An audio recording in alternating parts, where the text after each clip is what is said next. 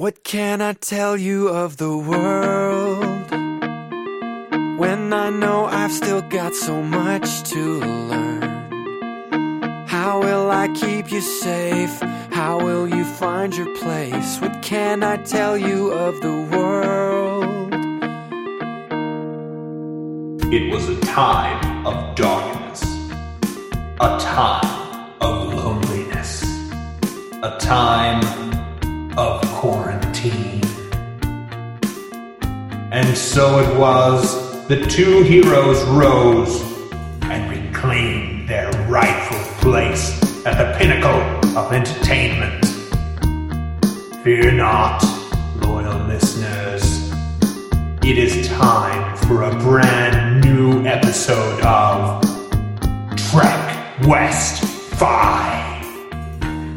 Oh, the places you'll go with your eyes so wide, with your heart in your hands and your sword at your side. Oh, the mountains you'll move, oh, the tears you'll cry, oh, the places you'll go. Little love of mine. I don't know what number we're on. Yeah. And Doesn't matter. The last few posts. This is number one. This is Trek Right. West 5 Coronavirus Edition, podcast number 1. I am Peter. And I am Joey. So, welcome everyone to this inauspicious podcast. It took a pandemic for Joey and I to try and start to do this again. Yeah, that's pretty sad. So you actually went into our website, or you went and looked back at stuff. How long has it been? Oh, I didn't even pay attention to that, dude. You didn't remember seeing it today? No. Okay. I know that our past 3 or 4 posts have all been Groundhog Day, because I've been doing that for a few years. I go on February 2nd and repost the Groundhog Day movie. And to those who were listening, that was all Joey's fault. Come on. It's Groundhog Day. I have to do it. It's humorous. It is.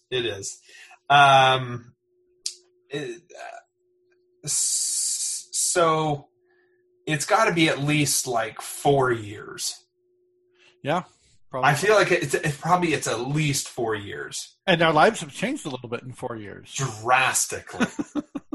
Drastically. Like, Peter, you've had probably the most change. Yeah. I mean, the most chaotic of, changes. I had a child. Yeah. Quit my job, and my wife quit her job, all within about a month span. So it was like, looking back on it now. Well planned, like, sir. Yeah. Why did I do it that way? But now work at a great company. Have a 2-year-old son named Peter, for myself, and then everything's great except for the world's trying to kill us. Well, one particular part of the world. Yes, small part. What about you? What changes have we? Well, let's see. So I think I've been through 2 job changes since we last recorded, and now I'm back working with you, Peter, actually, at Hoodoo. So that's a great company. We love working for them. I don't know if they want us mentioning them on the podcast. I just thought for a second, like, we used to have in the intro to the podcast, we would usually mention, like, we're sponsored by. Yes, we were sponsored by Kirkham and Friends Real Estate for many years. Well, it just got me thinking, like, I hope we're still, like, let's take out the old company that we used to work with if we mention them as a sponsor. I don't know. I don't think so. The last time we had a company mentioned as a sponsor was Rocket Websites. Oh, okay. Which has been a little bit, no. Yes, and that doesn't exist anymore. Right, yeah. Okay, so what other major life changes? I bought a home. Yes. I'm buying a home. You made a very big promise to get a lot of money. Hopefully buying and not dying and leaving it unpaid for. Yeah. I the process of getting that done, Joey, is like the signature process where you're going through the title company and it's like the day of, and it's like the numerous amounts of signatures that have to happen. What was that feeling like for you? Do you remember it? I do. I remember it quite well. And I actually remember the title company got pretty irritated with me because I never signed something without reading literally every word of it. I really would have liked that to have been the other way. I never read anything without signing it first. Yeah, so it took me about 6 hours to sign my title paperwork. I'm not surprised. And the guy was really getting irritated. He's like, really? You're going to read that one too? And I'm like, I'm about to sign my name to it. And I actually found a couple of typos and learned something about my property. I'm curious if you know whether this is true about your property or not. So I paid a huge chunk of money. I probably won't go into how much, but I paid a huge chunk of money for the house. I paid $10 for the land that the house sits on. Oh, interesting. But it clearly states in the title transfer for the land that I do not own mineral rights to any minerals found on my property. Yeah, that's actually kind of standard. Okay. Yeah. Who owns those then? I would assume like the governing body. So the government. State, yeah. Okay. All right. I don't know that for a fact. It wasn't clear in the documents I got. It just said that it was clear that I don't own them. I didn't know if like the previous owner was retaining that ownership or he didn't own them to sell them to me in the first place. Yeah. So the idea is like those are treated as a separate thing to purchase. As I understand it from long ago when I think I learned about it. And so that prevents like a developer from just going into a place and like, oh, I figured out that there is oil here. Right. So I'm just going to go buy this land super cheap, not tell anybody, and be able to pocket all of this and set up my derricks and get all of this stuff.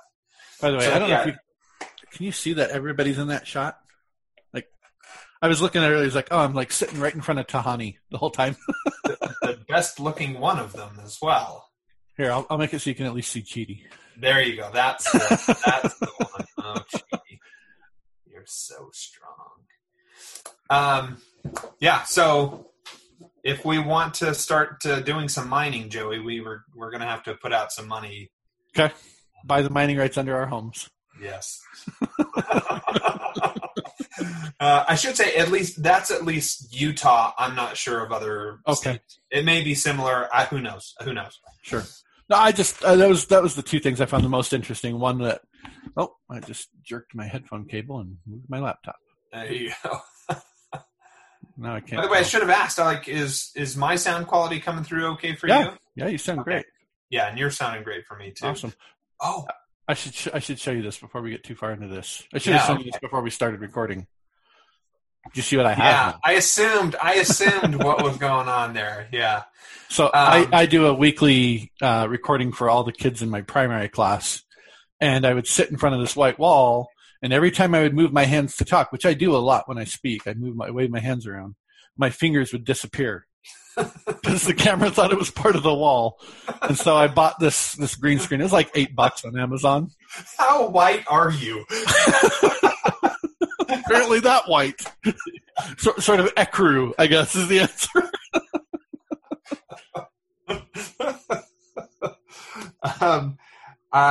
Okay, so signature process, long, tedious. Did you feel like, oh crap, what am I doing? No, so we had lived in this house already for about 7 years. And I was okay with renting because it meant I didn't have to fix anything. Like if there were any problems with the physical structure of the house or any of the, what's the term I'm trying to think of? Like the refrigerator and stuff like that. That was all on the owner. And I was okay with that. And then he called me up. Well, he would never talk to me directly. He always did it through the agent that managed the property. But the manager called me up and said, so the guy who owns your property, he wants to just basically check out of humanity and go live on a beach in Hawaii. He doesn't even want to have to go into town to pick up your rent check anymore. So you've got two options. You can either buy the house or you can roll the dice on whoever he sells it to being a decent landlord. Yeah. And I said, well, talk to my wife, and yeah, we really like it here. We're not going anywhere, so let's just buy it. And so, yeah, by the time I got to the point where I was signing things, I was all in already on owning the place at that point. Right. I didn't feel this, but I know I've spoken to a lot of people who have, gone through the home buying purchase process, and they're like, oh man, what am I doing? Like, I'm signing this 30-year thing. Like, this is like, oh my gosh. And I never really felt that because I had done the math and I was like, yeah, I got this. I can do this. So that's good. I'm glad to know that you didn't have that sort of like overhanging angst of like, oh gosh, what's going to happen? And we are paying our mortgage at 1.5. Oh, that's awesome. So I don't know exactly how much time that cuts off, but I know it's going to cut a few years off of the end of that. So it was interesting when they sat down and they showed me like this stack of papers this thick that was the pay schedule. It was like each month and how much is left in the loan and how much principal I'd paid and how much interest I had paid. And so like going through that and looking at it month by month and watching that principal just almost never going down. Yeah, that's the hard part because at the front there's like almost everything is going to interest and nothing's going to principal. So you're smart. You're smart to be socking away some in the principal. Did you do a 30-year? Yes, 30-year. Okay. I was just curious, with all of the coronavirus stuff and like the financial upheaval, have you considered refinancing down to like a 15-year? So I talked to the guy who gave me the loan in the first place. I can't remember what he's called. Loan agent, I guess? I don't know. No, I don't know. He had a specific fancy title. Yeah. He's Jeff. His title is Jeff. Yeah, exactly. Anyway, so I called him up and talked to him, and he said that based on where I'm at with my financial structure, that there's not really much change right now in the market that I would be in. He said that because we went through Fannie Mae. Okay. And he's like, yeah, Fannie Mae loans haven't actually changed hardly at all. He said, your best bet is to wait 5 years. Keep paying that 1.5 for 5 years and then come back and you'll be in a much better position because you'll have so much of the principal paid down that will actually make a significant difference when you go to refinance. So yeah, good. I just have to take his word for stuff like that, right? I don't understand the math well enough to. And it's a sticky, big world to really get into that finance stuff. So yeah. We shopped around for a while for a loan agent that we felt like we could trust. I talked to a few of them. I called them back multiple times and said, hey, what if I gave them tasks. I'm like, what if I did this instead of that? What could you do for me? Just to see at what point they kind of just pushed back and said, no, I'm just done talking to you. Or they stopped calling me back, right? And then chose the guy that kept interacting, kept being positive and engaged. And I was like, okay, that's the guy that I want to work with for the next 30 years. Huh. Although I learned almost immediately as I'm signing the title company that like, oh yeah, I'm not going to have your mortgage from this point going forward. I'm actually going to go sell that to somebody else. I was like, wait, that's not. Yeah, that was not made clear to me until I was signing paperwork. Yeah, sorry. That's one of those weird like parts of. Yeah. That's what makes up a lot of the securities that are in financial institutions. Is this? Sure, yeah. Well, and so I knew that there was some of that. Like I read the book about the 2008 crash, and so I kind of understood how those things get bundled by banks and stuff.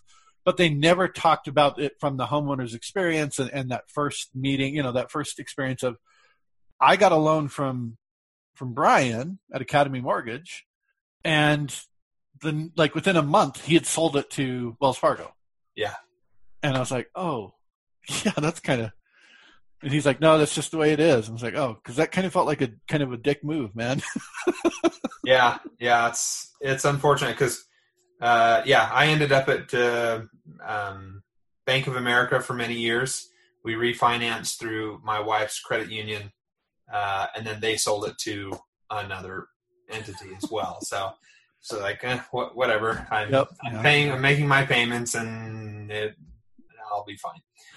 I'm also, it's been almost a year now it's been over a year. So we're in our 13th month. I'm still getting letters saying, hey, you should transfer your mortgage to us. We are really good and happy to deal with. And I'm like, guys, like, I've owned it for a year. I'm not changing at this point. Quit sending me the mail. Yeah, you're going to get it for a while. Yeah. It just, I don't know what mailing list you got sold on to, but like for sure, the junk is just going to keep coming. Yeah. Okay, so we don't have a Facebook find of the week. I certainly didn't look up anything. Okay. And that's the only like consistent thing we used to, I think, That's not true. Okay, what have you got? We have a Joey's Culture Corner, sir. Oh, are you going to culturize us? I am. All right. Joey's Culture Corner this week is a movie called Defending Your Life, which I thought blends in really well. So the premise of Defending Your Life, it stars, what is his name? I know Meryl Streep is in it. I can't remember the guy's name. He's curly hair. He's kind of a comedian in the 80s. Anyway. Robin Williams? No. I have to look it up now. I'm not going to be able to get past this. Who's in Defending Your Life? So it was made in like I think in the early 80s, or I don't know why it keeps coming up with Defending Jacob, and I can't type when the keyboard is so high above my point of view. Defending Your Life. What's really awkward is sometimes your monitor is shaking where the thing is, and like you shake all over. But the background stays solid. They're like, "What is happening?" And I'm having a seizure. It's Albert Brooks. This is actually from 1991. Okay. So what happens is that Albert Brooks dies, and he goes to heaven. And heaven in this is a series of hotel rooms, and you get an attorney assigned to you. Okay. And there's a prosecution, and there's a judge, and the idea is you have to defend the decisions you made in your life to find out whether you're going to heaven or going to hell. Yeah. So you're living in this city, you stay in a hotel room, and the hotel rooms you get kind of already imply what heaven thinks about you as, or I guess purgatory, not heaven, thinks about you as a person. So this guy who didn't live a great life, he's stuck in a like Motel 6, and he eats at this all-you-can-eat buffet every day for every meal.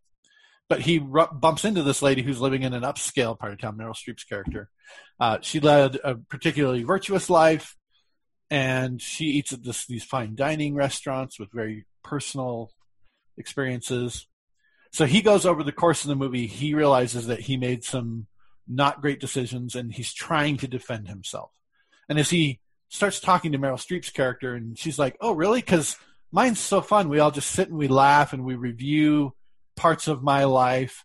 And they keep showing, so in part of the court case is that they will actually show a movie of a first-person point of view of the event that happened. And then the prosecution will say, this is why we think he doesn't deserve to go to heaven. And the defense attorney will say, oh, this is the extenuating circumstance that the court needs to consider in this case. And, of course, the guy and the girl fall in love, and she's going to heaven, and he's probably not. And that becomes the kind of inciting incident to lead to the main action of the movie. So I won't give away the ending, but it's a lot of fun. I think it's a fun family movie to watch. I recommend everybody go check it out. Yeah, and really, a great lead-in to the show that we have decided to kind of do. So that's, great choice on your part to select that. Before we jump into the show, the way that I pitched this to you was, hey, do you want to do Trek West 5 Coronavirus Edition? Since we're all basically stuck at our homes, right? Yeah, sure. And let's be fair, you and I weren't ever really traveling anywhere anyway. It's not like we had these grandiose places to go that suddenly we've been chained to our desks. We were both, you and I are well prepared for the things that we have. Shelter at home. Yes. Yeah. But I was just curious, like, before we get into the stuff, did you want to talk about any of that stuff related to that? Like, I mean, because there's a lot of like governmental stuff that's kind of going on that, you know, I for those that don't know, Joey has some strong opinions about government decisions. Oh yeah, we could do an Adventures in Republican. We haven't done one of those in a while. Anyway, like, we don't need to. I was just saying, like, before we jumped into the TV show, like, is there anything you want to talk about, or we could save it for another time? I'll just briefly mention that the frustrating piece is how much information is out there, and none of it seems to agree with anything else. Like, there's information all over the place. I have no idea at this point who we can trust, who has actually looked at all the data, who is actually making intelligent decisions. Yeah. I won't go so far as some of my political cohorts might to say that I think this is a conspiracy. Like, I literally have had people call me and try to convince me that this is a conspiracy. I'm like, it's not a conspiracy. It's just idiocy. Yeah. In some way. I don't understand the conspiracy route. I just don't get that. Like, you have to have a really jaded opinion of humanity. Yeah. And fair enough. I think there are those people who exist out there that, you know, given the opportunity, might try and do something really terrible. But I'm so aghast at some of the crackheads. Yes, it would be hard to live that lifestyle where that's what you think about other human beings all the time, right? Yeah. That's your stance that you take on everything that happens is, wait, somebody's out to get me again. Yeah, you know, maybe I'll comment on the fact that what you said, the information that is out there is not well organized, and quickly becomes out of date. And there is no centralized, like, person who we can say, okay, you're the guy who knows all about this. And I think that's probably a symptom of the fact that this is a brand new thing. Although, you know, it's an illness, a disease that is affecting the entire world in an epidemic, pandemic society, a systematic thing. But we don't know anything about this specific one. Right. And so it's like this constant catch up, like, okay, you know, the mask, wear a mask. Yep. Don't touch your face. Yeah, don't. Or the, you know, oh, it's only if you have a fever and a cough, and now it's, you know, tons more stuff that, like, go get tested if you have this stuff, and it's sort of like, it's hard sitting on the sidelines and listening to this and feeling so much change. And it's, from my perspective, it's, I'm understanding it, and I'm lucky enough that I can sit back and say, okay, I'm all right. I don't need to, you know, go out into society. I can stay back. I'm one of the very lucky ones. I can work from home. I'm, you know, financially secure. I have food storage, you know, like crazy. I'm comfortable in all of this stuff. And if there was a person, right, who could it be? Is it Dr. Fauci? You know, is it our favorite YouTube doctor personality? Yeah. Right? It's none of them in reality, and it's not going to be any of them for, I would say, at least 6 months. Do you ever read the Babylon Bee? No, It's a satire newspaper along the same lines as, say, The Onion. Okay, sure. Okay. They did an article a while back about how Dr. Fauci is actually a mass hallucination of the American people. Oh, gosh. He doesn't actually exist. We just hallucinated him into being because we needed somebody that we could trust to give us information. Yeah. Anyway, so my point was, it is hard and frustrating for a lot of people, and I totally get that. And I just feel lucky that I can just sit back and say, like, okay, whatever is being said, I'm just going to take the more conservative route in what we do. And, you know, in my household, my wife is kind of considered immune compromised, and so we're taking a little more extra cautiousness in what we're doing. I see some stuff that, you know, people I know are doing, and, you know, even my personal church congregation are doing, and I'm like, what the hell is wrong with you people? But they live in a different situation, a different, yes. And I just have to accept that and say, okay, you people are off doing your thing, and this is what I'm doing, and I'll just take whatever information I get and, you know, pass it through my filter of, does that smell right? I will say one interesting development out of this whole COVID-19 thing is the number of people who are suddenly very comfortable on webcams all the time, just doing their whole lives that way, right?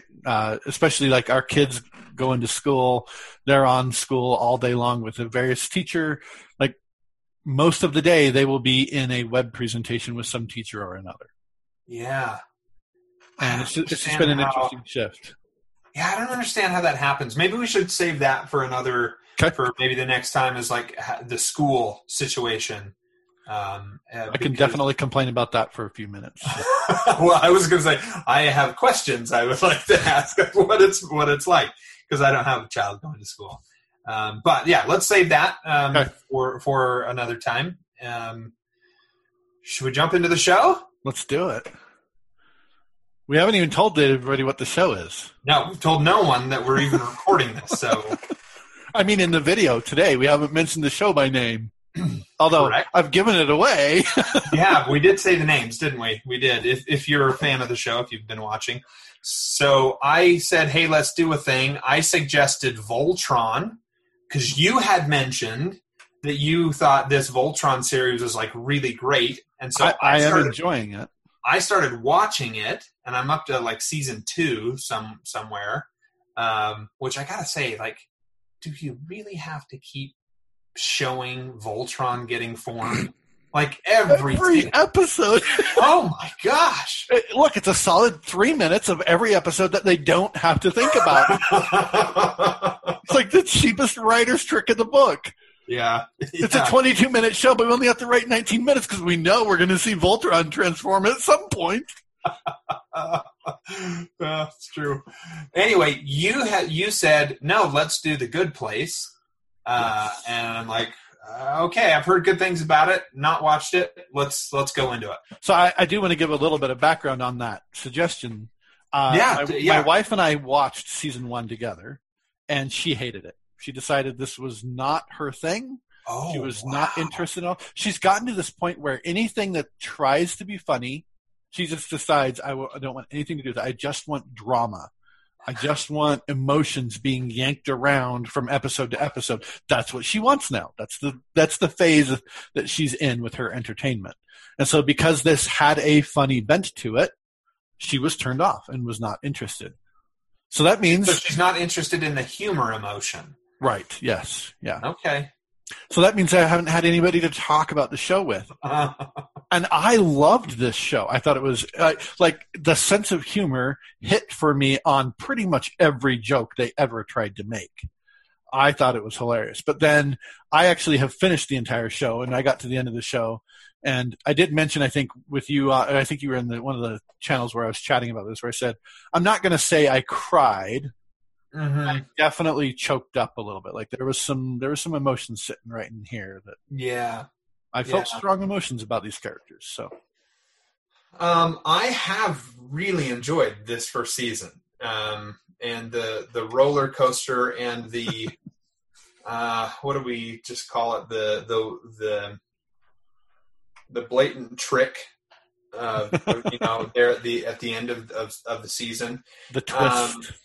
I have really enjoyed it. It's been great. And I'll say this because you brought up your wife. My wife was really tickled by this as well. She quite enjoyed it.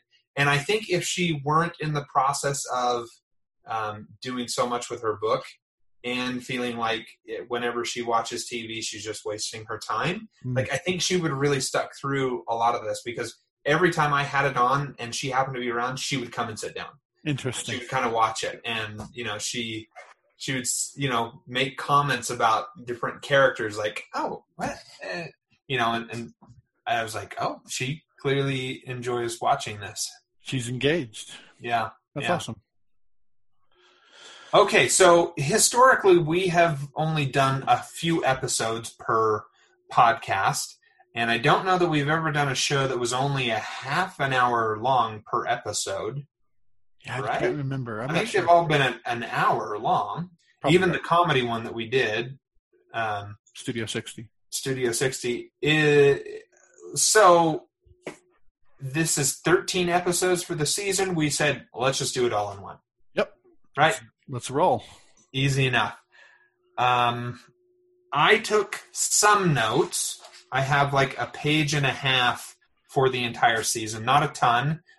I got into this and I was like, let me just see if I can enjoy it. And I did. And so I was like, okay, well, let me start jotting some notes down. But I have sparse. So if you have a lot, I have a few. I've got about. I don't want us to feel like probably. We have to explain every episode and the plot as it goes through each one.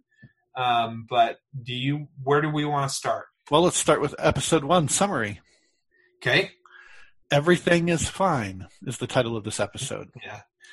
Eleanor Shellstrop, a genuine dumpster fire of a human being, dies and is accidentally placed in heaven. I thought you might enjoy that.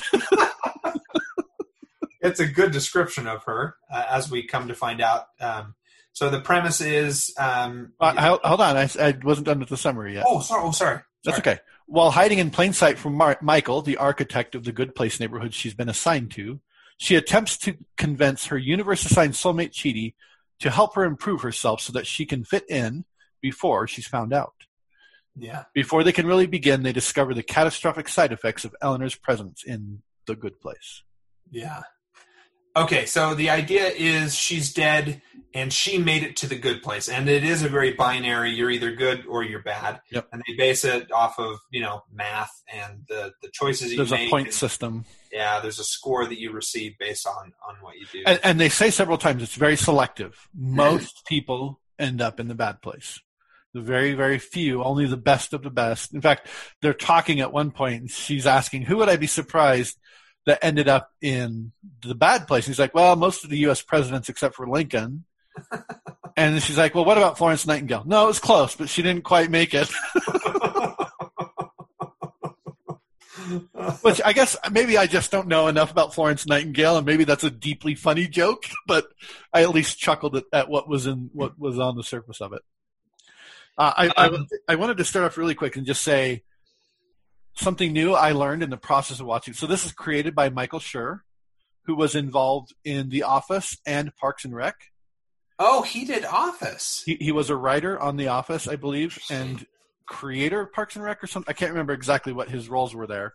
But so I knew who Michael Schur was by name. I knew that name. I remembered seeing it in The Office subtitles. I remember credit cards. I remembered seeing it in Parks and Rec credit cards. So I remember, I was like, oh, Michael Schur, I'm going to check this out because I like that guy. But it actually wasn't until after I had finished this whole show that I discovered Michael Schur is the guy who plays Mose on The Office. Dwight's cousin Mose. Oh. So now you have in your head who that guy is as you're watching these.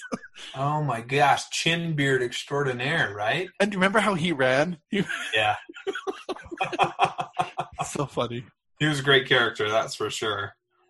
Okay, so the general notes I had here. Good place, bad place. Who arbitrates that, right? And that was just sort of my vague sort of question at the very beginning, like how did who's coming up with what is intended as good and bad?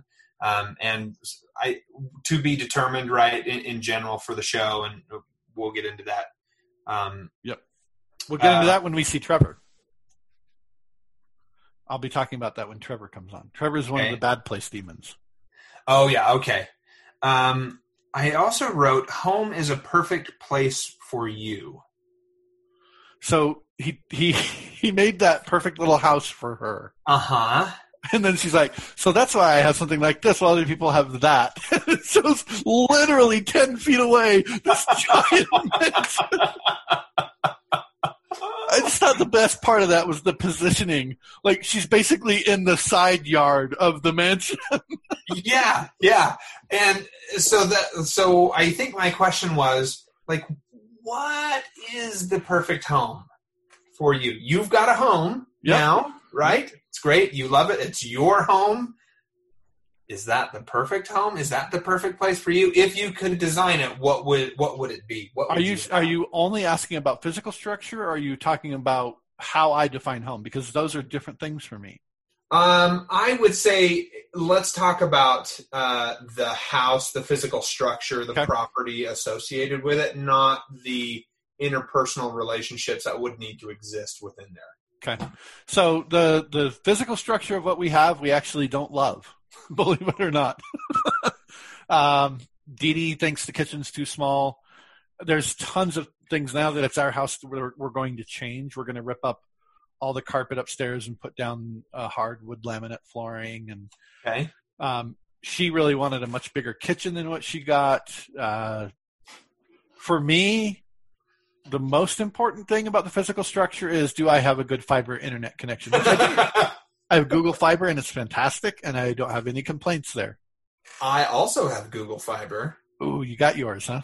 Yes, it got installed like right before we all went on lockdown. Okay.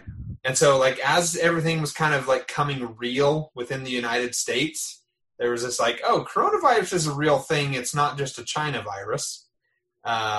I had made my thing, and like the guy came in, and I was like, I got so lucky that I got, because I'm sitting on like 450 down. Yeah. 350, 400 up. Like, that's just incredible speeds. So I have the gigabit, which is awesome. I love my gigabit connection. And everybody uses my network connection for everything. So kids show up in your driveway. Hey, Mr. Smith. I have neighbors come over and stand in my driveway with their phone. I'm like, what? All right. I did give you the Wi-Fi password. So let me ask you this. Like the physical home, I get that, you would probably redesign differently. Yep. Property-wise, like, would you want a larger space, like more opportunity, like potentially for like a grass area? So we actually own, where we own, there's a slope that goes down off of our backyard. So we actually are positioned on the side of a fairly steep hill. So we have a very short front yard, and then a slope, and then a very short backyard, and then another slope. We actually own, our property runs to the bottom of that second slope. And at some point, we're going to put in a retaining wall at the bottom of that slope, fill it all in, and create the yard all the way out to the end of our property line so that we have a little more space, because Dee Dee wants a barbecue pit and fire pit and stuff like that out there, all bricked in and things like that. And so that's just one of those eventual someday projects. What about, is there any desire in your place for, like, this farming, like to grow your own crops and have your own fruit trees? So our neighbors' garden, they have a very large garden, actually. I guess two doors down the street have a pretty large garden, and we get a lot of fresh vegetables from them every year because we go down, help them weed and stuff like that, and then they pay us in some of the bounty that garden delivers. Nice. And she has said, hey, if you guys ever the wife of that family has said, if you guys ever want to do any gardening or anything, I'll come down. I've been doing this for like 30 years. I can come down and show you. Let's pick the best spot for it. Let's lay it out right. Maybe pick some easy crops to get started with and things like that. And I grew up gardening. My parents, we always had a garden, so I'm not super unfamiliar with it. But that's not really a priority for us. We do. Oh, I forgot one of the changes in my life. So when we got a house, where I'm headed with this. Yeah.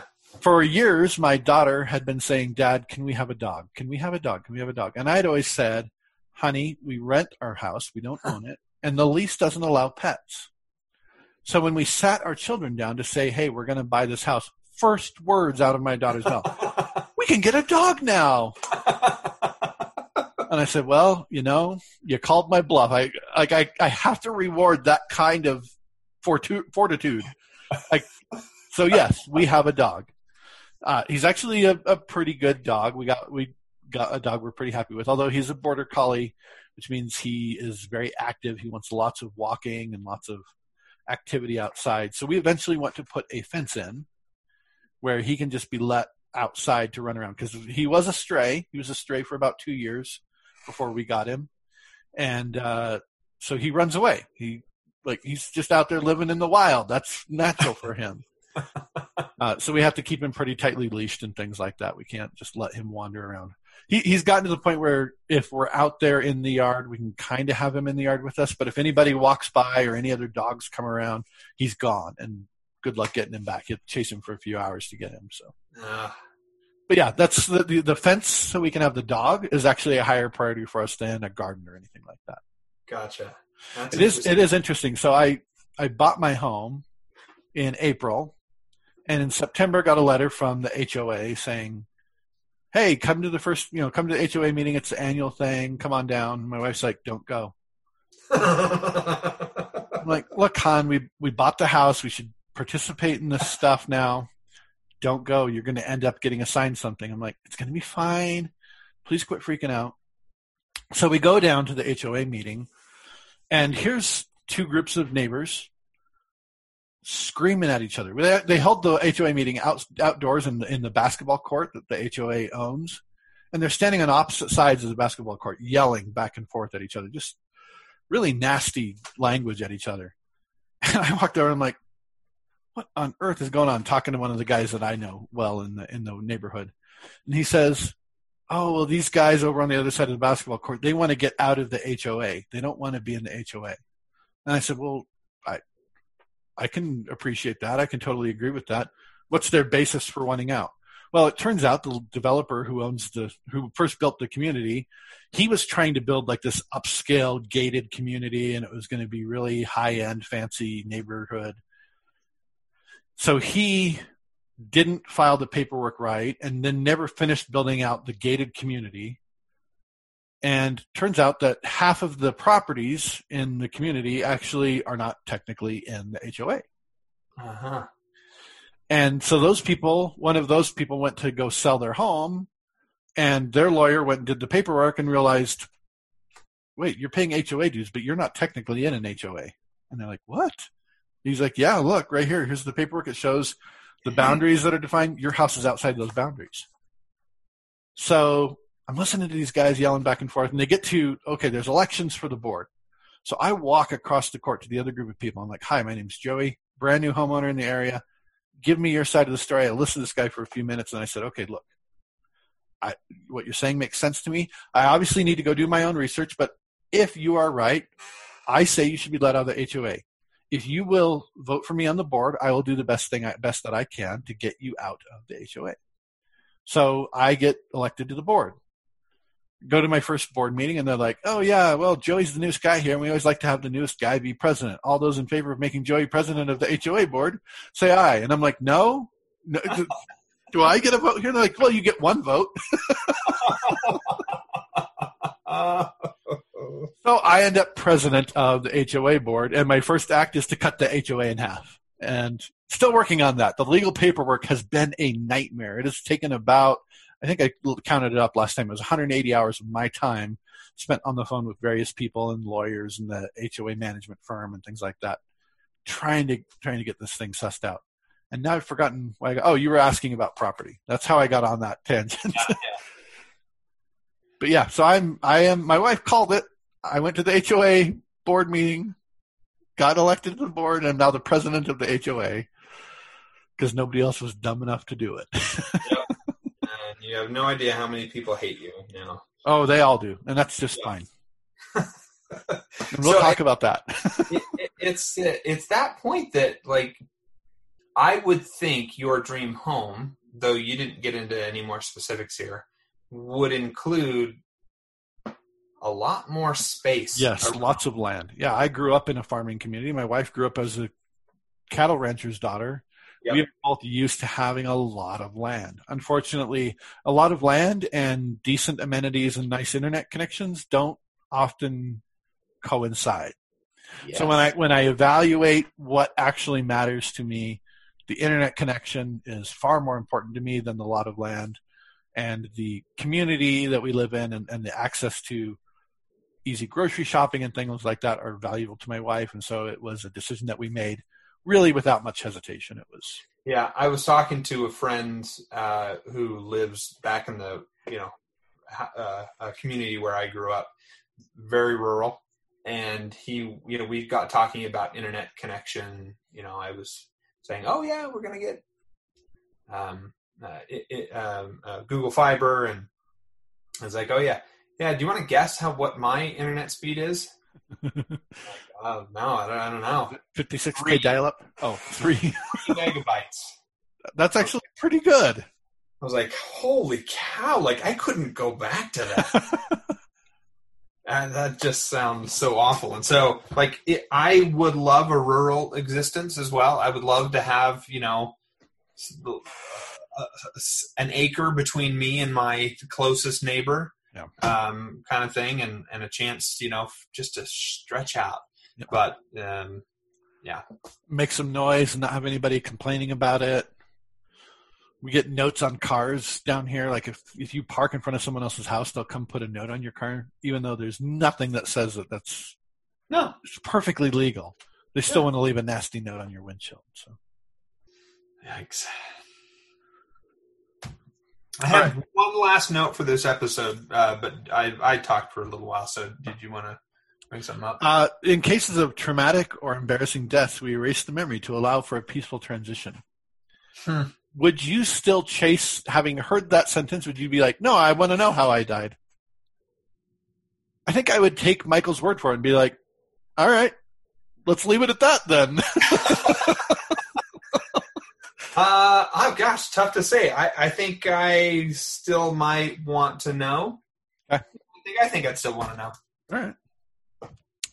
I loved Engorgulate. That was the name of the boner pill that the truck was advertising that killed Eleanor.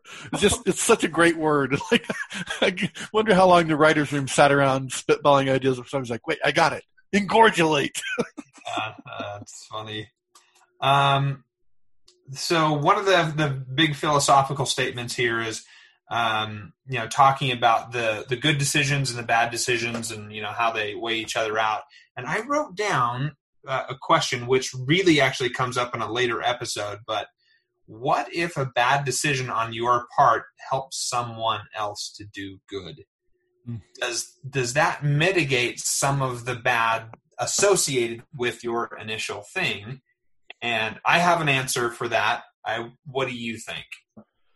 Well, so the way that Michael explains it is he says, every action you take, put an amount of good or evil out in the universe. So I think that good would come into effect because he talks about how they're measuring the good that you put out in the universe. And even if the good you put out there was accidental or as a byproduct of an evil act, it wouldn't offset, but it might take some of the evil points away. So I don't think it should. Okay. I don't think it should have any influence because those were your actions, right? What somebody else does in their life is their choice. A summation of a bunch of different decisions that were made by hundreds of thousands of people that maybe you've never met, right? And so there's just no way to control it. Like your decisions are your decisions. And they cannot be like, that's why the whole Christianity thing, like we needed Judas Iscariot to do what he did. So in the end, he was a good guy because Jesus needed to be on that cross and die for all of us. I see. I had not heard that argument before, but I see what you're alluding to. Yeah. So it's this idea of just because you do something, but it causes somebody else to do something good or improve themselves. Like you've made life really hard for your kids, and it forced them to grow up and be this better individual, right? And so they are this more solid individual in society. You don't get thanks for that. Like, you were the toad. Yeah, I disagree with you. Really? Yeah. That surprises me. That genuinely surprises me about you. I feel like, as much as I don't get along with my dad and did not appreciate growing up as his son, I feel like he should get some credit for the fact that I have something to lean on as far as how I became a human being, how I became, let's say, a man. I think he gets some credit for that. Sure. I think he taught you the things. Yeah. But in reality, the good that has happened is your good. You took what that was and you said, I'm going to be this because of it. And it is your decisions that have allowed the good to happen. I'm not saying you have a lot of good about you. A little bit here and there. But definitely more than what your dad should ever be able to give credit. Yeah, credit. That's what I'm saying. Is I'm not saying you get all of the credit. I'm saying there's a partial credit there, in my opinion. Yeah. Okay, cool. This actually brings me to one of my questions, though, which is, did you, Peter Nash, study any philosophy in college? I did. I took a philosophy of religion class. Okay.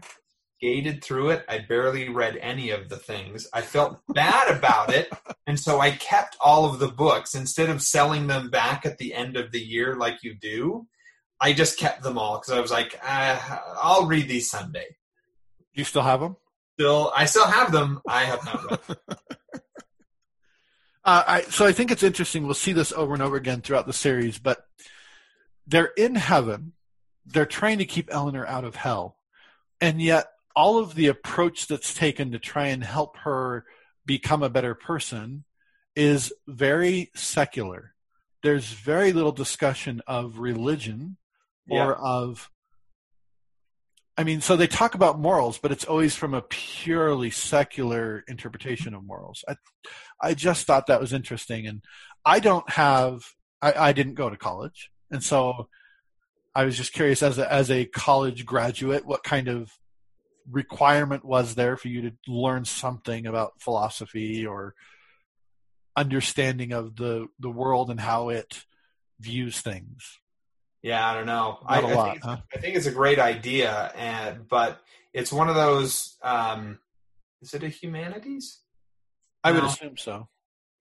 It's one of those courses, like, you could take it, okay, or you could take one of these dozen other ones, and it will satisfy the requirement, kind of thing. So I think it's a good idea, and people should give it, especially people who want to consider themselves religious. I think it would be a good idea to really sit down and, shine a spotlight on certain things, because from a religious perspective, I think there's a lot of things that are like, oh, well, this dogma that I have been taught that's reality and good things. Well, in reality, that is just a philosophy. Right. And there's a much more nuanced and bigger world to this than the sheltered idea that you may have been brought up in. Anyway, I do enjoy. So there's a really good video lecture series. I don't know if you can get this anymore. I watched it years ago when they still had a thing called iTunes University. It was a lecture on philosophy given by a Harvard professor, and they filmed all of his lectures. And it's not your standard like open courseware lectures. They actually had professional camera crews and multiple angles, and he's turning dramatically, and like they really had high production value for a university lecture series. Anyway, it was highly entertaining, and I found it really interesting as he talks about things like Jeremy Bentham and John Locke and Kant and some of these people. And I found it interesting as he did that. I just kind of tried to pick out. So I am very firm and very opinionated in my own philosophy that I've developed largely independent of anything else. I've taken all the information that comes in, and I synthesize it and come up with what I think makes sense to Joey. And so as he was going through, I'm like, oh, okay, so I believe that, and I don't know where I got that belief from, but there's a little bit of utilitarianism in me, and there's a little bit of John Locke, and there's, Bentham, and like as I'm going through, I'm just like, oh yeah, I've got a little piece of Kant in me sometimes, and really enjoyed that aspect of trying to figure out in the larger framework of where all these things that I believe come from, and where, like if you take that one idea and laser focus on it and put blinders on about every other possible truth that there is, and expand it out so it defines your entire universe, here's what that idea turns into eventually. And it kind of helps you see the slippery slope of some of these ideas and things like that. Whereas I look at them, I'm like, yep, I only took just enough of that it felt right to me, and then I stopped.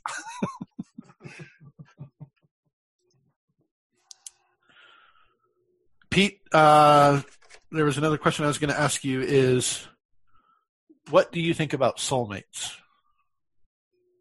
Okay. That is, I had that question written down. What episode is that in? That's in the first episode. She meets Chidi. It is, yeah, that's true. We are introduced, like we're told, like, hey, here is your soulmate. I was just trying to see if I could find the question I had formulated.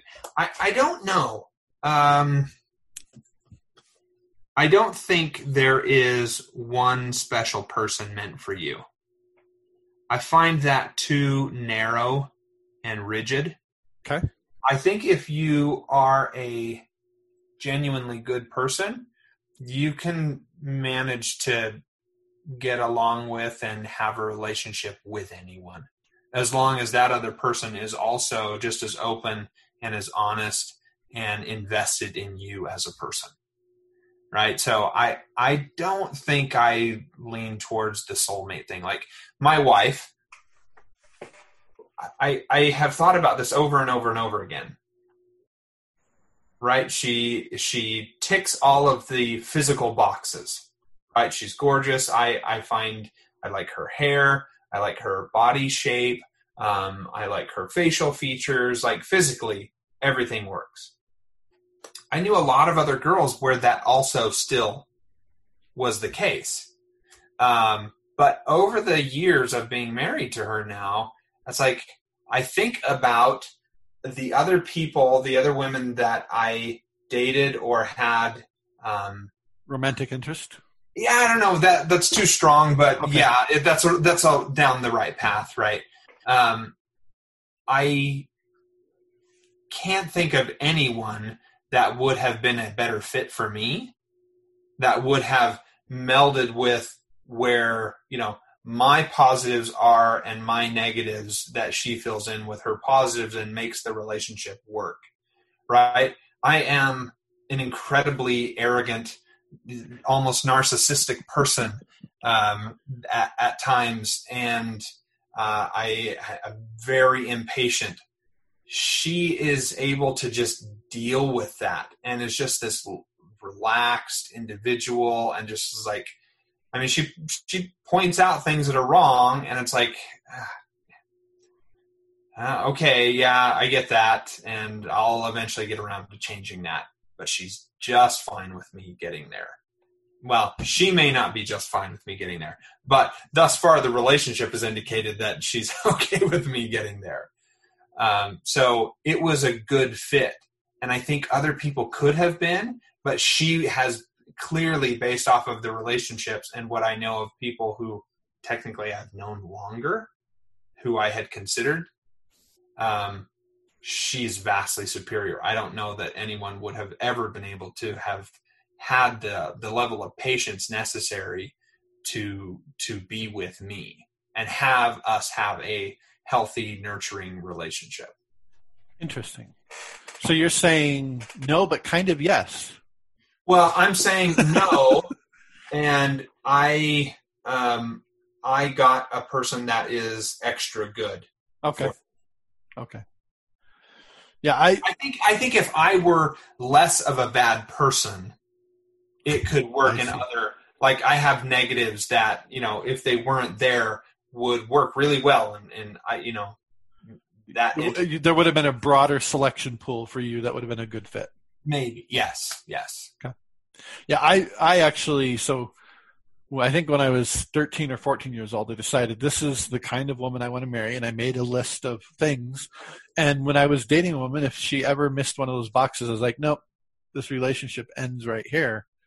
I was not a very patient or kind or accepting person back then. But thankfully, I met a woman who actually checked all the boxes and said, okay, I'm in.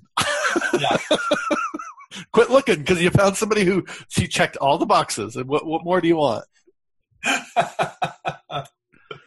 But yeah, there's definitely been a process over 20 years, 21 years now of marriage, of growing into that nature of each other, like you mentioned with your wife. Yeah, and I feel like the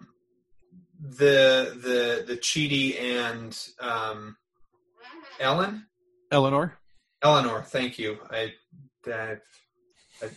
1 week of this show. I don't have much. I do not remember all the names. I see them like slowly going along and getting closer and closer and closer, and growing into that person who could be defined as a soulmate. Okay. Right. I see that. That's where the characters would eventually go. But soulmates, like you're meant to be with this person, I just find that I'm not that fatalistic in my belief system. I actually liked something you threw out there, and I think I'm going to adopt it, which is there's not a soulmate for you, but you can become someone's soulmate through effort. And it's not exactly what you said, but that's how I'm taking what you said. Sure. Yeah. I don't know that I would have said it that eloquently. You're not Calvinist enough to believe that there's a soulmate for you predetermined before you were born. Right. And yet you can become someone's soulmate through the effort and the growing of the relationship together. Yeah. Within our religion, like I get really frustrated with people who are like that. They're like, oh, we knew each other. And it was like, it's like, no, stop it. No, that's not real. I don't know. Okay. Let's see. We already talked about the tiny house right next to the mansion. Oh, clowns. What is it with people and clowns, man? Yeah, I don't know. Like I've never been scared of them. I've never been enthusiastic about them either, but it's just sort of like, okay, they exist and all right. I'd say the strongest emotion I have for clowns is probably a sort of pity. Like, I feel bad that is your job, is to put on that makeup and that outfit and go out and be at that emotional level all day long for everyone else around you. That is not my personality in any way, shape, or form. So it's an officially recognized fear of clowns is coulrophobia. Okay. Coulrophobia or something like that. And yeah, that's a recognized fear within the psychological community. Okay. I'm sure. I mean, everyone has their own weird neurosis, and so why couldn't anything be? Sure. Yeah. I was more curious to see if you had a perspective on it, particularly personal experiences or something that would lead to a good conversation there. Okay, the video system. You can view your own life. Yeah, I would like to do that. What moments would you go watch from Peter Nash's life? Oh, gosh. I can think of several that I would not want to watch. Okay. I think some interactions with my parents when they were teaching me something and I was just so incredibly oblivious that I missed whatever it was they were teaching me. Like, my dad is incredibly, like, he's just mechanical. Like, he understands mechanical stuff, electrical stuff. He wired my brother's home, right? And it's not because he has special training. He was not an electrician. He's not a mechanic. He just took the time to figure it out. He just has this brain that has understood these things because over the years it's sort of like, well, I can pay someone to do this or I can go figure it out myself. Right. Yep.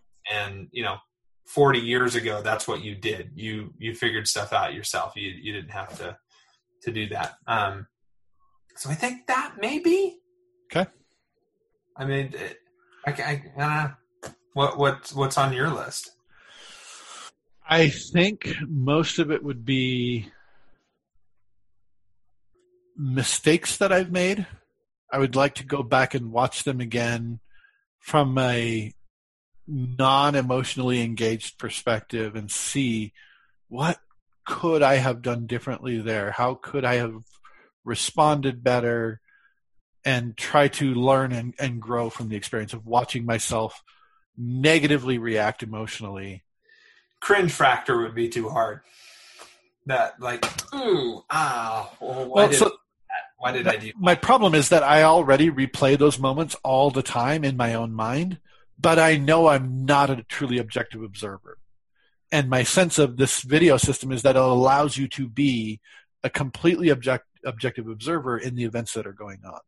Right. So I would be able to remove the filter of, I only heard this. You actually said that, but I heard this because of all the filters of emotional baggage that your words pass through on the way into my brain. Right.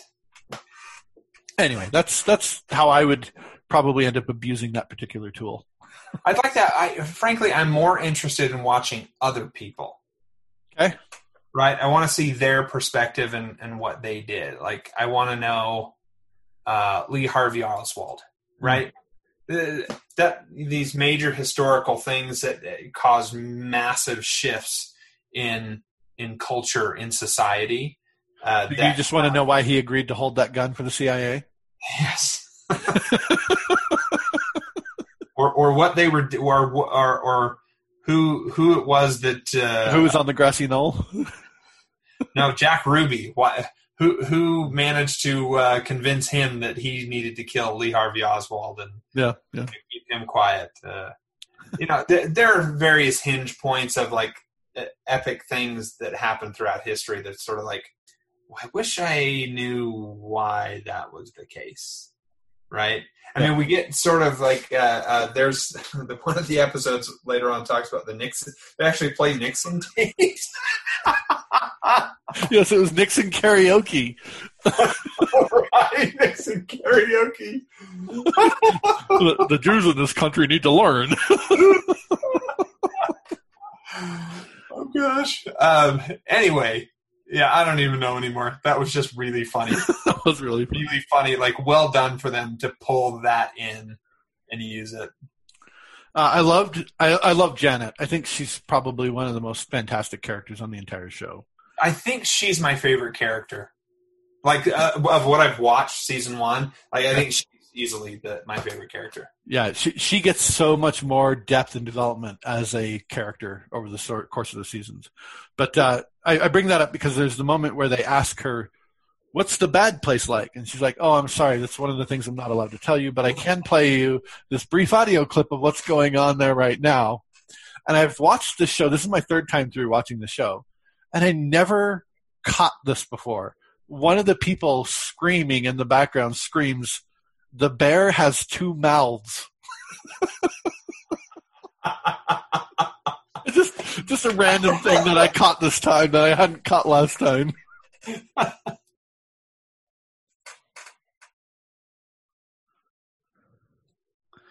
I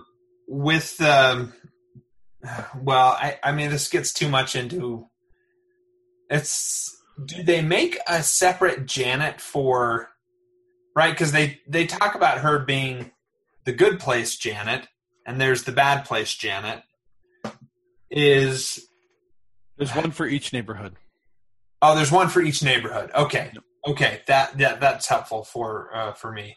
And they don't ever really get super deep into it in the show, but it's clear contextually that the bad place also has neighborhoods. Mm-hmm. So the bad place isn't just one amalgam of all the bad people. They have their own neighborhoods as well, where they get their own specific tortures set up. Gotcha. Okay. They do have very early in episode 1, they give away the big twist. Eleanor, talking about her parents, says they're dead. She says they're both dead now. I'm sure they're both in the bad place. Maybe they're being used to torture each other, because that would totally work. Yeah. And go ahead. when my wife and I watched it the first time, I was like, that'd be really interesting if that's what was going on right now. And so I actually picked up on that the first time, and it kind of spoiled, if you will, the season for me, because I was like, yep. Like all through the first season, I kept picking up little clues. I'm like, oh yeah, good. This is going back to that comment. These people are being used to torture each other. Yeah, looking back on it, it's sort of like there were things that just didn't make sense to me. Yeah. Frozen yogurt is an incredibly poor substitute to ice cream, right? And there's frozen yogurt everywhere. You are going to love season 2. They explain why it's frozen yogurt. Okay, great. That'll be fun. Yeah. But so there's that. There is, I'm going to get this wrong, tahini, right? That's Tahani. the joke. Tahani, thank you. Like there was just parts of her that was like, how can she be a good person? Like there's no way she is a good person. No one can be that self-obsessed and be a good person. Yeah.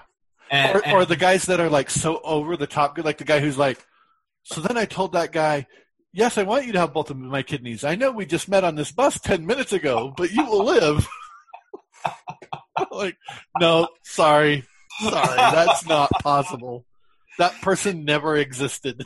Yeah, and as things went on, there were like too many things seemed broken. Like if this was supposed to be this great universe place of, that's all structured and well put together, like how can they make this many mistakes? Yeah. Like come the end of the season, it's sort of like, wow, okay, they, were subtly layering in these things that, would lead up to this. Okay, so Chidi tells Eleanor when she's trying to convince him, you got to help me so I don't go to the bad place. He says, help me out here. Tell me one good thing you've done. So, Peter, tell me one good thing you've done. I have, for my wife, on several occasions, like taken our child and, just sort of taking care of him for the day or parts of the day so that she could totally focus on the thing she was doing. That's just being a parent, Peter. I understand that. I understand that. Teasing.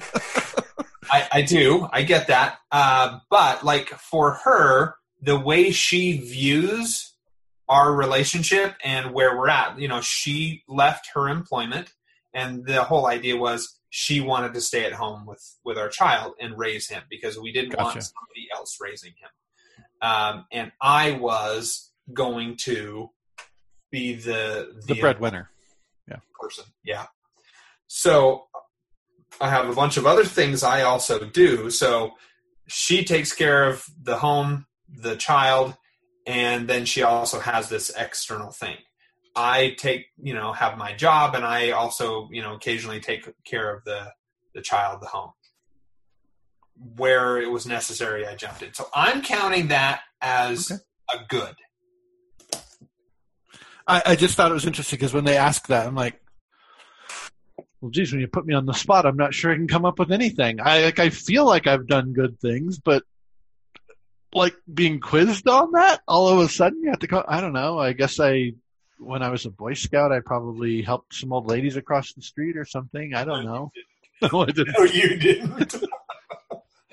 I have given multiple hugs to people that needed those hugs. Okay.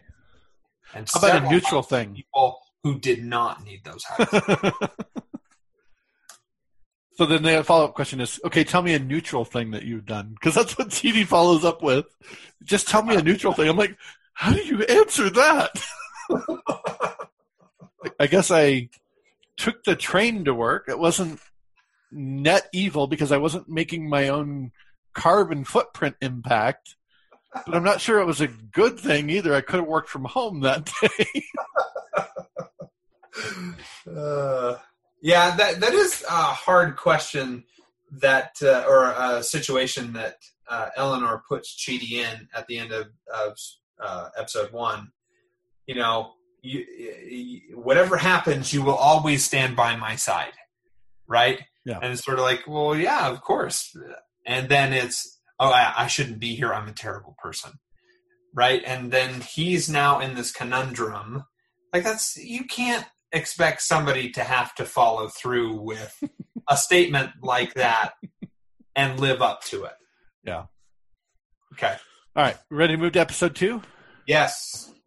Flying.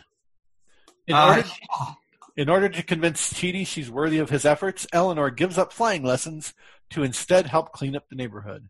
However, she tries to take a shortcut, causing a catastrophic trash storm before she genuinely learns her lesson and cleans up all the garbage.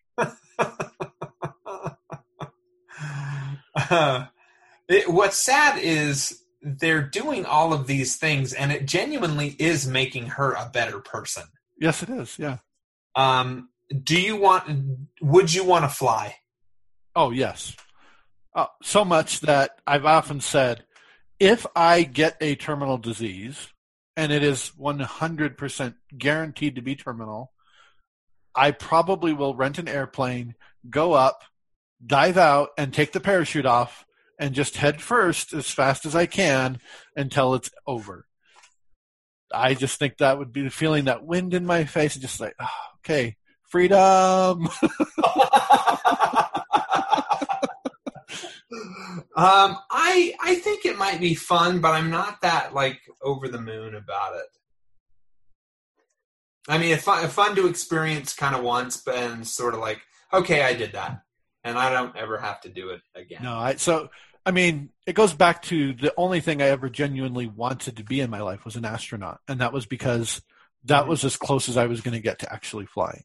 Yeah, being up there in space and weightless would be the next best thing. So the other thing that, again, looking back is sort of one of those like, okay, this should have been assigned to me. But in watching episode 2, someone asked Janet, like, hey, what if I need to do this in incognito mode? And she's what like, kind of pornography would you like to watch? It was really good.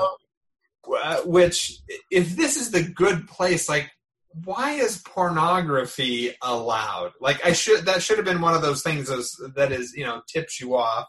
Because I don't. No. So you got to remember, Janet genuinely believes this is a good place. She is a good place, Janet.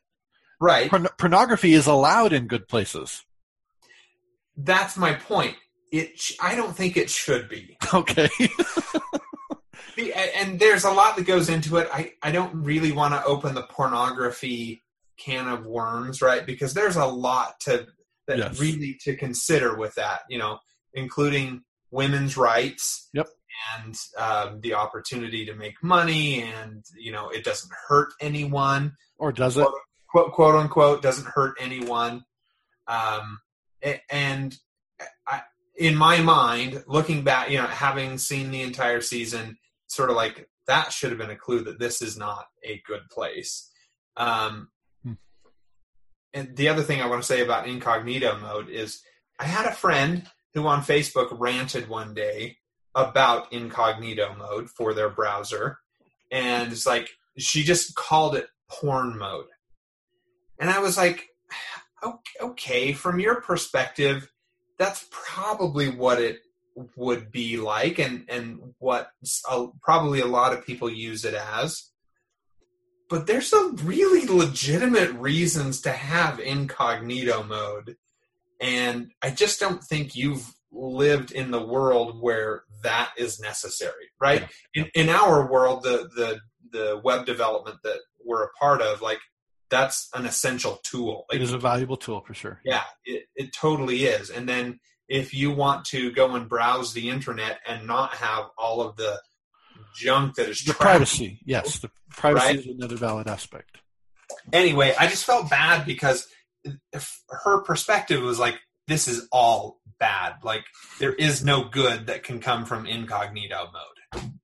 Yeah. Do you have an opinion on that? You don't have to. Just so I actually use a browser, the Brave browser, that is basically like incognito mode all the time. It is because I am one of those people that does worry a lot about my privacy online. as I think I've mentioned before on the podcast, and I know I've told you, I actually have different online identities that I will use. I log into Google as different people, not real people, people that I've created fictionally, electronically, so that any browsing I do about a particular product or service gets attached to that guy and not to the actual Joey Smith persona that I use on a day-to-day basis. Yeah. It's why, you've mentioned this, like you had brought me in as part of like your YouTube group for a while, which had no ads associated with it. Yep. And, you had to remove me off because you needed to put somebody else on and sort of like, oh yeah, no big deal. And you said, oh, well, actually you can for these entities that you have through work and through this other one, you can use them and then they won't have any ads associated with them. I was like, yeah, but I've already got like the YouTube thing, like it's the experience that I want. I want. I don't want to have to go and like refigure that out. Yeah, actually, the YouTube preference list is a good example of why I have these separate identities, because there is one persona that when I log into him, man, he gets the right-wing crackpot stuff. Just swamp, and all I did, I watched 2 different videos on that profile and immediately got sent down this rabbit hole of flat Earth and just things that I'm like, look, I'm a conservative guy, but I'm pretty convinced the Earth is round. You don't need to convince me on that one. Anyway, yeah, it is interesting. A note I made, no reason to comment or discuss it, but all I see are just attractive people. So are only attractive people in the good place? Okay.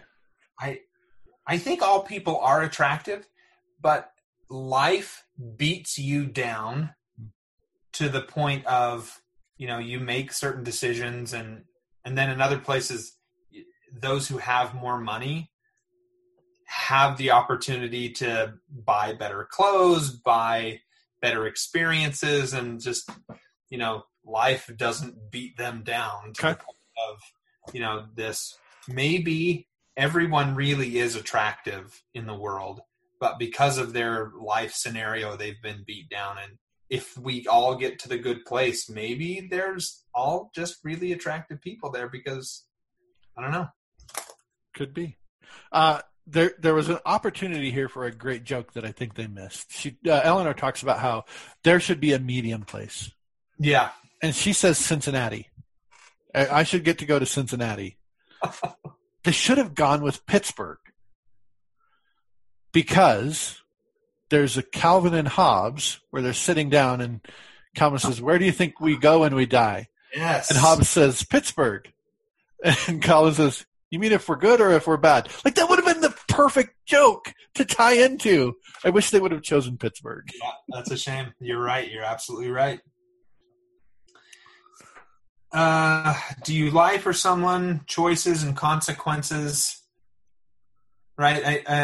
I'll just... everybody thinks consequence is a negative thing. It's not negative. It's... You make a decision, there's a consequence. There's an outcome of some kind. There's an outcome, yeah. Yeah. And I think it's unfair that consequence gets the negative rap that it does. It's just, this is what happens, right? You do this thing, child of mine, I am now we're going to go sit on the steps for 30 seconds. And, you're just going to have to, deal with this consequence. It seems negative, but when you're really sweet, I give you a hug. That was also a consequence. Okay.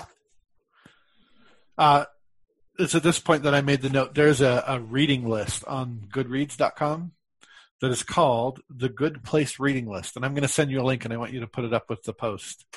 And it's all the books that are even mentioned or seen on a shelf anywhere in the TV show. Interesting. Okay. I'm glad somebody did that. I don't want to go and read any of those things. I've actually read a few of them. I had already read a few of them. Like, I was already familiar with a few of them.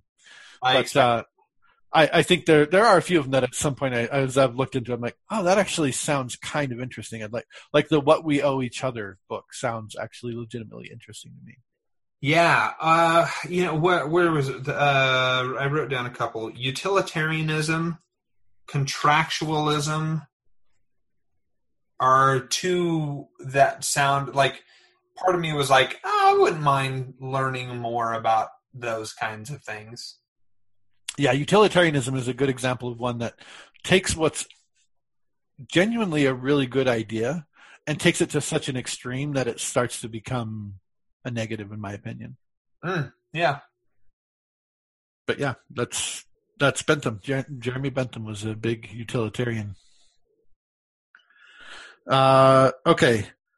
The only thing I have comes right at the end of the episode. So do you have anything else about this episode?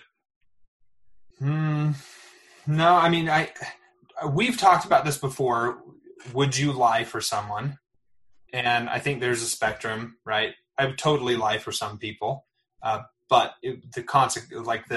the implication would have to be, really small, right? I have lied to people about, when my wife was first pregnant, I was like, totally told that lie. Nope, we're not having a kid. And then, that was a weird example, but on the other end, like, oh, I killed someone last night. I was going to say, Pete, if you're trying to ask the question, yes, I will still help you hide the body. No, I just need you to tell that you were with me from 10 p.m. until 2 a.m. Every night. Yeah. And would you? Like, I think you're in the same boat as I am, right? There are people that I would even tell massive lies for. Interesting. Depending on what I was helping them do. So I'm not gonna tell a lie for most people just to make their lives a little easier. But if we were living under a totalitarian government and you were hiding in my basement, I would absolutely, or you were hiding somewhere and they came and said, "Tell us where Peter is." I'm like, "Don't know. I haven't talked to him in months." Yeah. So it depends on what the purpose of the lying is. I definitely make a value judgment there when people ask me that kind of thing. Okay, cool. So then the last note I have for here is at the very end of the episode, Eleanor goes out at night when she thinks everyone else is in bed and legitimately cleans up the neighborhood. But when Chidi comes and catches her doing it, she lies about it. Her initial response is, "Oh yeah, I just came and cleaned up the one thing that I did." He's like, "No, I'm looking here and you've cleaned up the entire neighborhood." I just thought that was an interesting peek into Eleanor's character, that even when she did something right, she's not comfortable being honest about it. Yeah. Okay. I've got nothing else for that episode. Which, by the way, like, we've been going now for an hour and a half. Okay. We're not going to get through this entire season. Well, so I am down to my last 2 pages of notes. Oh, really? Okay. Yeah, I don't know. We can keep going. All right, let's try. Let's at least do episodes. You tell me when you need to quit, because okay, fair enough. I've got a lead butt, so. Let's see. Okay. Episode 3. Tahani Al-Jamil.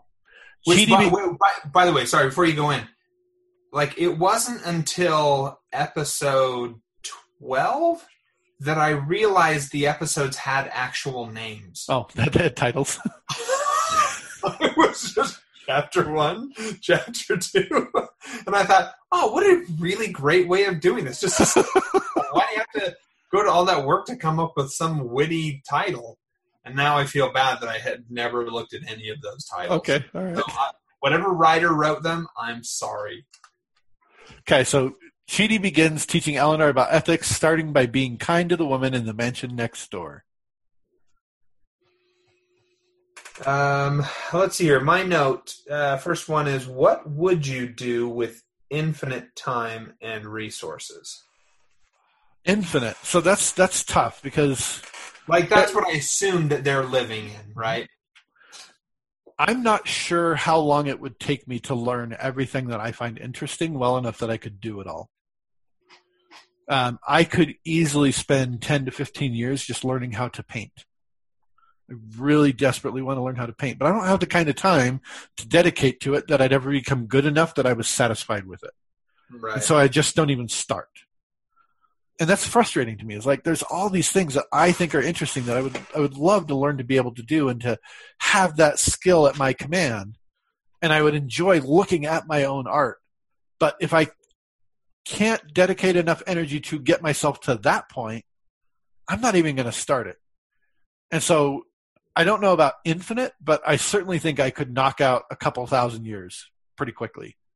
Just studying all the topics I'm interested in, learning how to paint, learning how to draw, finally finishing a novel that I wrote myself. And yeah, I think that there's thousands, at least 1,000 years, 2,000 years worth of things I already want to do that I know I'm never going to get a chance to do in this life.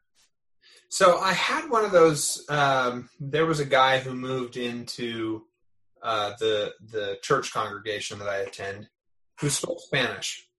He grew up in a Spanish-speaking country. He speaks English. He's bilingual. And I was like, man, this guy, this guy's an impressive person. And I was like, you know what? I took Spanish lessons in high school. Like I have a rudimentary understanding of the language. I bet it's just a matter of I need to get a bigger vocabulary in order to be able to communicate. And so I started doing Duolingo. And it was great. It was sort of like doing these little mini lessons. And I did it for about a month. And then I was just bored. I don't know how to say it otherwise. Like maybe I'm a terrible person, but I was just like, yeah, this is dumb. I'm not doing this anymore. And I felt so bad that I refused to delete the app for a while. I still get the emails to, like, one of the things they sent me, one of the emails was, hey, we've noticed you haven't logged in for a while. Would you like to take a break from doing this?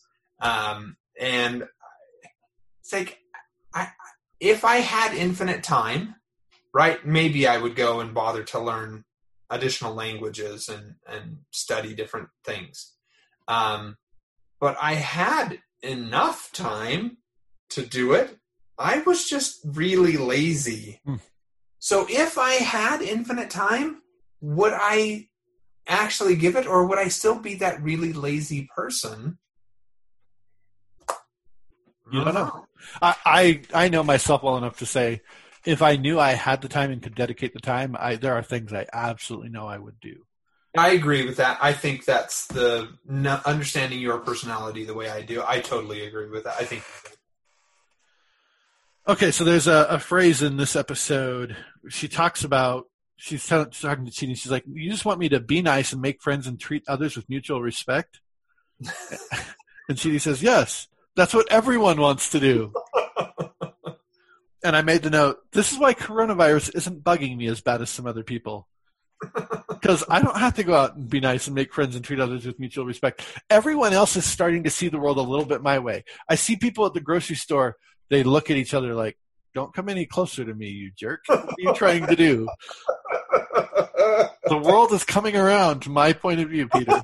And I'm not even saying I was a germaphobe. I just genuinely disliked people most of the time. Yeah. Oh, that's pretty funny. I didn't pick up on that.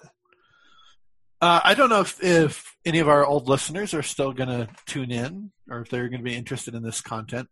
But I remember listener Brainy Smurf was always kind of my touchstone for Eastern culture and what's true and false about that. I'd be curious to hear from him if he tunes into this. Are pears really a sign of bad luck in Eastern culture? Oh, that's too bad. Pears are delicious. I love a pear. We're actually considering putting in some fruit trees, and pears are on the short list. Pears and peaches. For me? Yeah. You can have a pear if we get a tree. Okay. In order to be good, you have to do good, right? There's always been this, doing versus being, right? And in order to be good, you have to actively get out there and do good. And I think that's the case, and I think you can do good without being a good person, right? We've seen Eleanor do this in these episodes, but inside your heart, in order to say you really are a good person, like I think that, like the output of that will be you doing good things. Gotcha. To help, actively try and help other people, and not just like, oh, I wasn't a jerk today, and therefore I'm a good person. I passively was good. Right. Yeah. Yeah. I love the title of Chidi's paper. Who We Are and Who We Are Not, Practical Ethics and Their Application in the Modern World, a treatise. Good. It's good. That was a lot of paper in his dissertation there. Yeah. They try to get Chidi to do some other things outside of his normal bailiwick, if you will. And he mentions that he has what's called directional insanity. I'm curious to know if A, that's a legitimate condition that anyone has ever been diagnosed with, and B, if so, how did they navigate life just in general? Yeah. How do you find the toilet every day? Just wander from room to room until you find one that has a toilet in it? No, you just put a toilet in every room. Oh, okay. That's the one thing there. You just drop trowel and go. Yeah. Huh? When the need happens, you don't want to have to try and find it. Okay. I wrote down this quote. I hope I get it right. There's plenty of time in eternity for things to change. And I love that idea that that's what I hold in the afterlife. Like, yes, this is the time for you to be tested and to do whatever you're going to do and then be judged on it. But there's a lot of stuff that's inherently unfair about this life, right? And I think that once we get to the other side, that like there is still a chance for you to improve and make yourself a better person. And I genuinely believe that. I would agree with that. Okay, so in one of the flashbacks, there's a guy named Andy who plays a sexual molester coffee shop owner. Oh, gosh. Oh, geez. So yes, I was like, gosh, who is that guy? I had to look him up online, and I found him. He plays the character of Michelangelo in a video that I think you might find moderately funny, Pete. It's from College Humor. It's called 8 People Who Have Accomplished More Than You at Your Age. And it's this one guy, and it shows him at different points in his life. He's like, hey, Mom, I'm 8 years old, and I learned how to play the recorder. I learned how to play this song, Ba Ba Black Sheep. And then camera pans over, and there's a 8-year-old Amadeus Mozart saying, oh, yeah, I just finished composing my first symphony. Anyway, so it does that, like, keeps jumping to different parts in his life. At one point, it shows him 22 years old.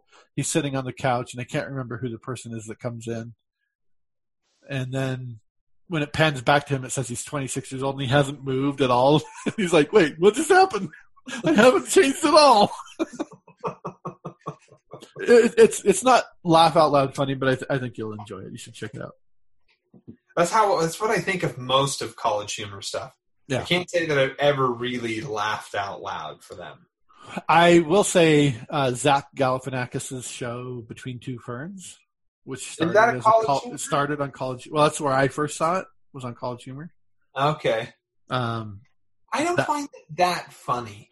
The first time I saw it, I just could not stop laughing at the awkwardness of it and the fact that he just kept going when it was clear. Yeah. The other actor had no idea what was going on and what they'd signed up for.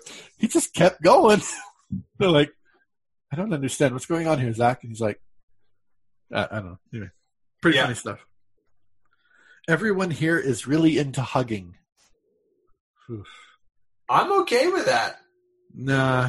We live in a society now where we don't. And so coronavirus talk, I think can we make shaking hands go away? Can that societally, like, we just like, okay, this is how so many diseases are passed back and forth between us. Now we're elbow bumping each other from now on. If we stop shaking hands, we can cut down on the amount of disease. And my nephews, like, I've been texting with them, and they multiple times like, yeah, this is it. Like, I'm not going back to handshaking, and I'm just going to tell people, like, well, I don't do this anymore because of what happened with coronavirus. I don't shake hands. And I personally, like, I like shaking hands. I enjoy that physical human interaction. I love hugs. But for the rest of this year, yeah, I'm done. Like, I'm not shaking hands. How about a fist bump? Are you okay with a fist bump? No, it's too close, huh? Yeah, nothing at all. I'm okay with a fist bump. I'm okay with a handshake. A hug is too much. Yep, that's correct. So Darcy Carden, who's the lady who plays Janet, okay. She gets to show so much range as a character, as an actress throughout the course of it. I can't remember what it was in this episode that made me write that note down, but there's also, I don't know why I wrote this note. I wrote naming a dog, which I mean, I know what made me write. I know what I was thinking of when I wrote that. I just don't remember the line or the event in the show that made me. Is this the episode where he kicks the dog into the sun? No, that was the previous episode. Oh, okay. Teacup that he kicked into the sun. No, I swear there's somebody said something about. Yeah, I don't know. Anyway, I just wanted to mention that our dog, Augie, so he's named that because we got him in August. Oh, okay. All right. So that's our, like, and so here's actually the funny story about the dog is we went and we looked at dogs, and my daughter and my wife really kind of glommed onto this one dog. But we just went down to just look. I'm like, we're going to go down. We're going to look a couple times. We're going to take them out, get to know these dogs before we decide which one we're going to adopt. I went to work the next day and got a text message. By the way, just so you know, we went back down to the shelter and got that dog and came home with us. It's like, oh, well, I'm glad we made this decision together. And then I got home and he'd already been named. I was like, wow, really feeling connected to this dog, guys. The name of the dog, like, it doesn't seem terribly original. And I just wanted to share the name of my dog that I was so close to growing up, Stray. Nice. Because it was a stray. It just showed up, and it was this wonderful dog. And so, okay, you're Stray. Come on, Stray. Let's go. Yep. So my dog, when I was a child, was Aikido. Oh, that sounds interesting. He was a Chow, and they're a dog that's known very much for being defensive of their owners. And Aikido is a defensive martial art. Oh, okay. Where you're taking the force of your opponent and using it against them. That was how I took that name. So, okay. Let's see. There's bad stuff everywhere. Should we even try? Yes. Yeah, because there's this fatalism to that as well. It's like, oh yeah, we can't possibly overcome this, and maybe you can't, but that doesn't mean you should just give up and not try to do good or be an actively good person. I will say that for myself, the process of trying to do self-improvement is rewarding enough in itself that it keeps me going. Like, even if I don't, I know I'm never going to get over I don't know, but I suspect I will never get over some of the emotional baggage that I have from my childhood, but right. I still try to do better. And the emotional positive feedback that I get from myself for the effort is enough to keep the ball rolling and to keep me trying and applying myself. Let's see. The next thing I have is the end of the episode. Do you have anything else? No, I got nothing else. So the only last note I had is that I think the big reveal about Jianyu comes too early. Really? You think so? Yeah, I thought so. I thought they should have stretched it out a couple more episodes. It makes Eleanor seem more neurotic, though. Right? Because in the end, she feels like she's the one who's leaving herself the notes, right? Yes, I love that. She's like, this is your own guilty conscience giving you these notes. I enjoyed that a lot. All right, episode 4 then. Okay. Jason Mendoza. It turns out Eleanor isn't the only mistake in the neighborhood. Jianyu turns out to actually be Jason Mendoza, an EDM DJ from Jacksonville, Florida, who is sick of pretending to be Jianyu. In order to prevent him from blowing both of their cover, Eleanor creates a sinkhole in the middle of the Good Place neighborhood, and Chidi invites Jason to join his classes. Yeah, I like the character, but he gets a little old. Like he's too stupid. I just don't believe that they're that, like, somebody's really that stupid.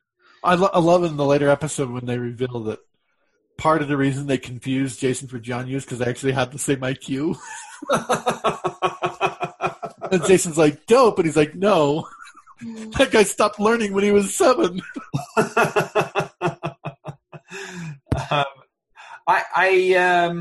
Like, it's a nice twist. I'm glad it came around, but like that, when it happened, it sort of has me, going with the whole, if this is really like this well architected, afterlife, like how can they get so many things wrong?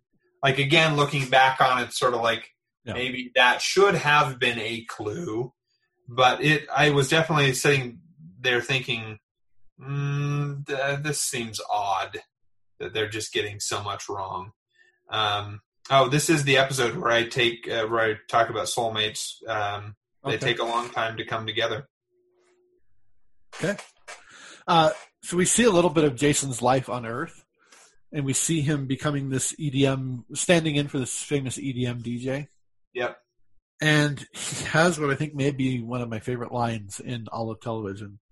These cheers hit my ears like boxing gloves of sadness. I wonder how many takes it took to say that line with a straight face. I did write down this note, a place you can go when you just want to be yourself, right? He has this separate little area that is just, the butthole. Yeah. That Tahani doesn't ever come into. And I felt like, as you've pointed out, I felt like they missed an opportunity for a Cheers reference. I mean, it's loose. It's super, super loose, but, you want to go where everybody knows your name. It's not right. It's not perfect. But that's what I thought of when that is happening. And I don't know. I hope we get a Cheers joke sometime in this series. I don't remember getting one, but there's a lot of jokes. I could have missed it. Yeah. Okay, my next note is I definitely cannot tell good EDM from bad EDM. Oh, yeah. They sounded like the same thing. Like, he plays his song and everyone's like, oh, this is terrible. And I'm like, it sounds the same as what he was just playing a second ago. I don't get, like, I listen, Tyler, one of the coworkers that we have, we used to be in the same office. Like, we have a much bigger office now. We used to have just this one person office with 5 desks. And occasionally he would take off his headphones or we'd unplug, and there would just be this techno beat that was just drumming through. And I'm like, how in the world do you manage to do anything? He's like, yeah, I just need something so, like, terrible to just block everything else out so that I can focus. And I'm like, I don't get that. Like, I don't understand how you develop. Use a white noise website, brother.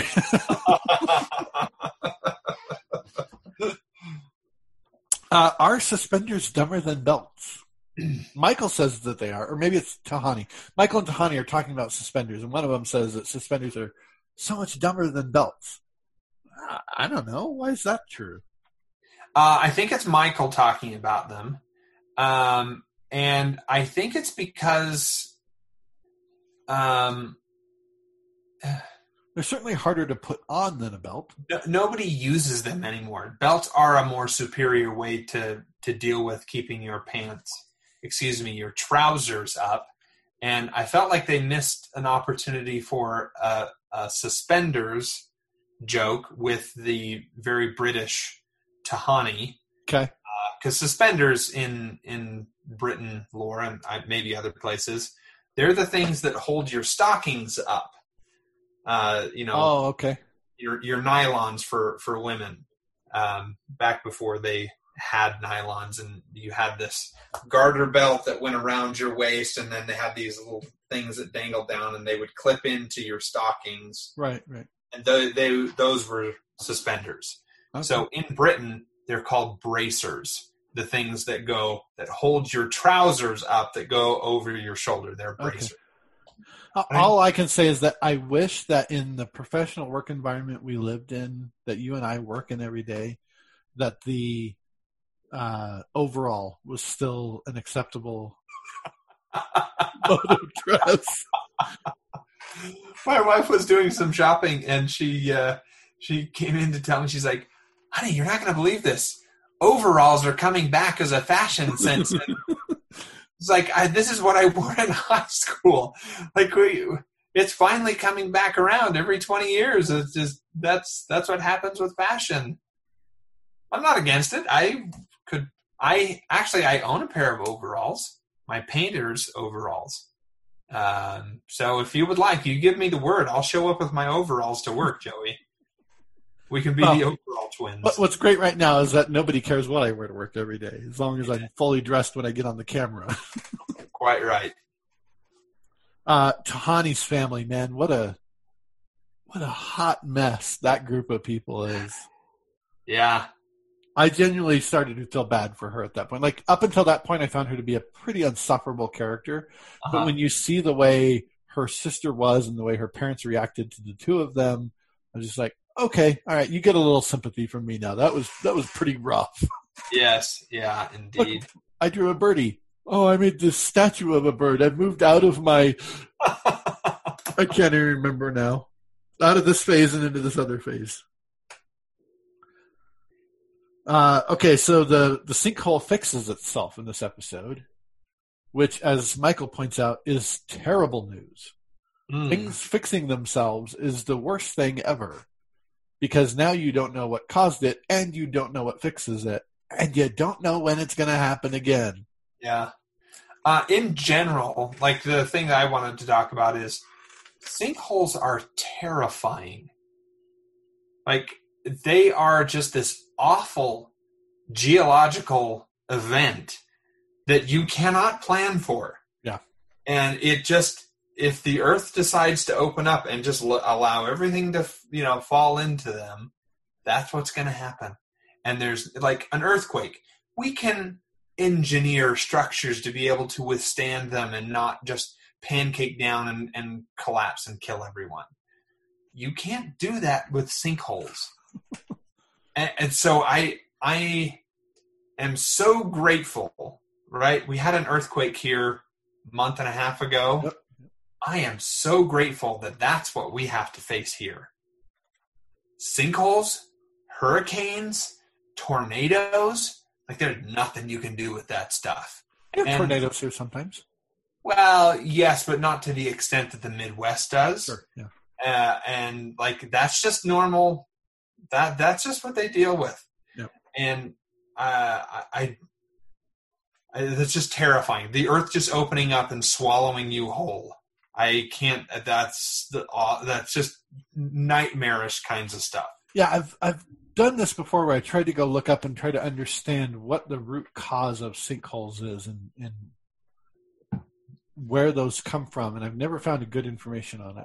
One key thing is going to be water, right? So there's a lot of sinkholes in Florida, and Florida is a very wet kind of environment, and so there's going to be some underlying thing that, either the water has been, slowly trickling in through it, and it just has eroded everything else away, or there's some underground thing that also, again, has just been eroding everything down below it, and all the surface stuff is just, all of a sudden, it has nothing to hold it up anymore. Right.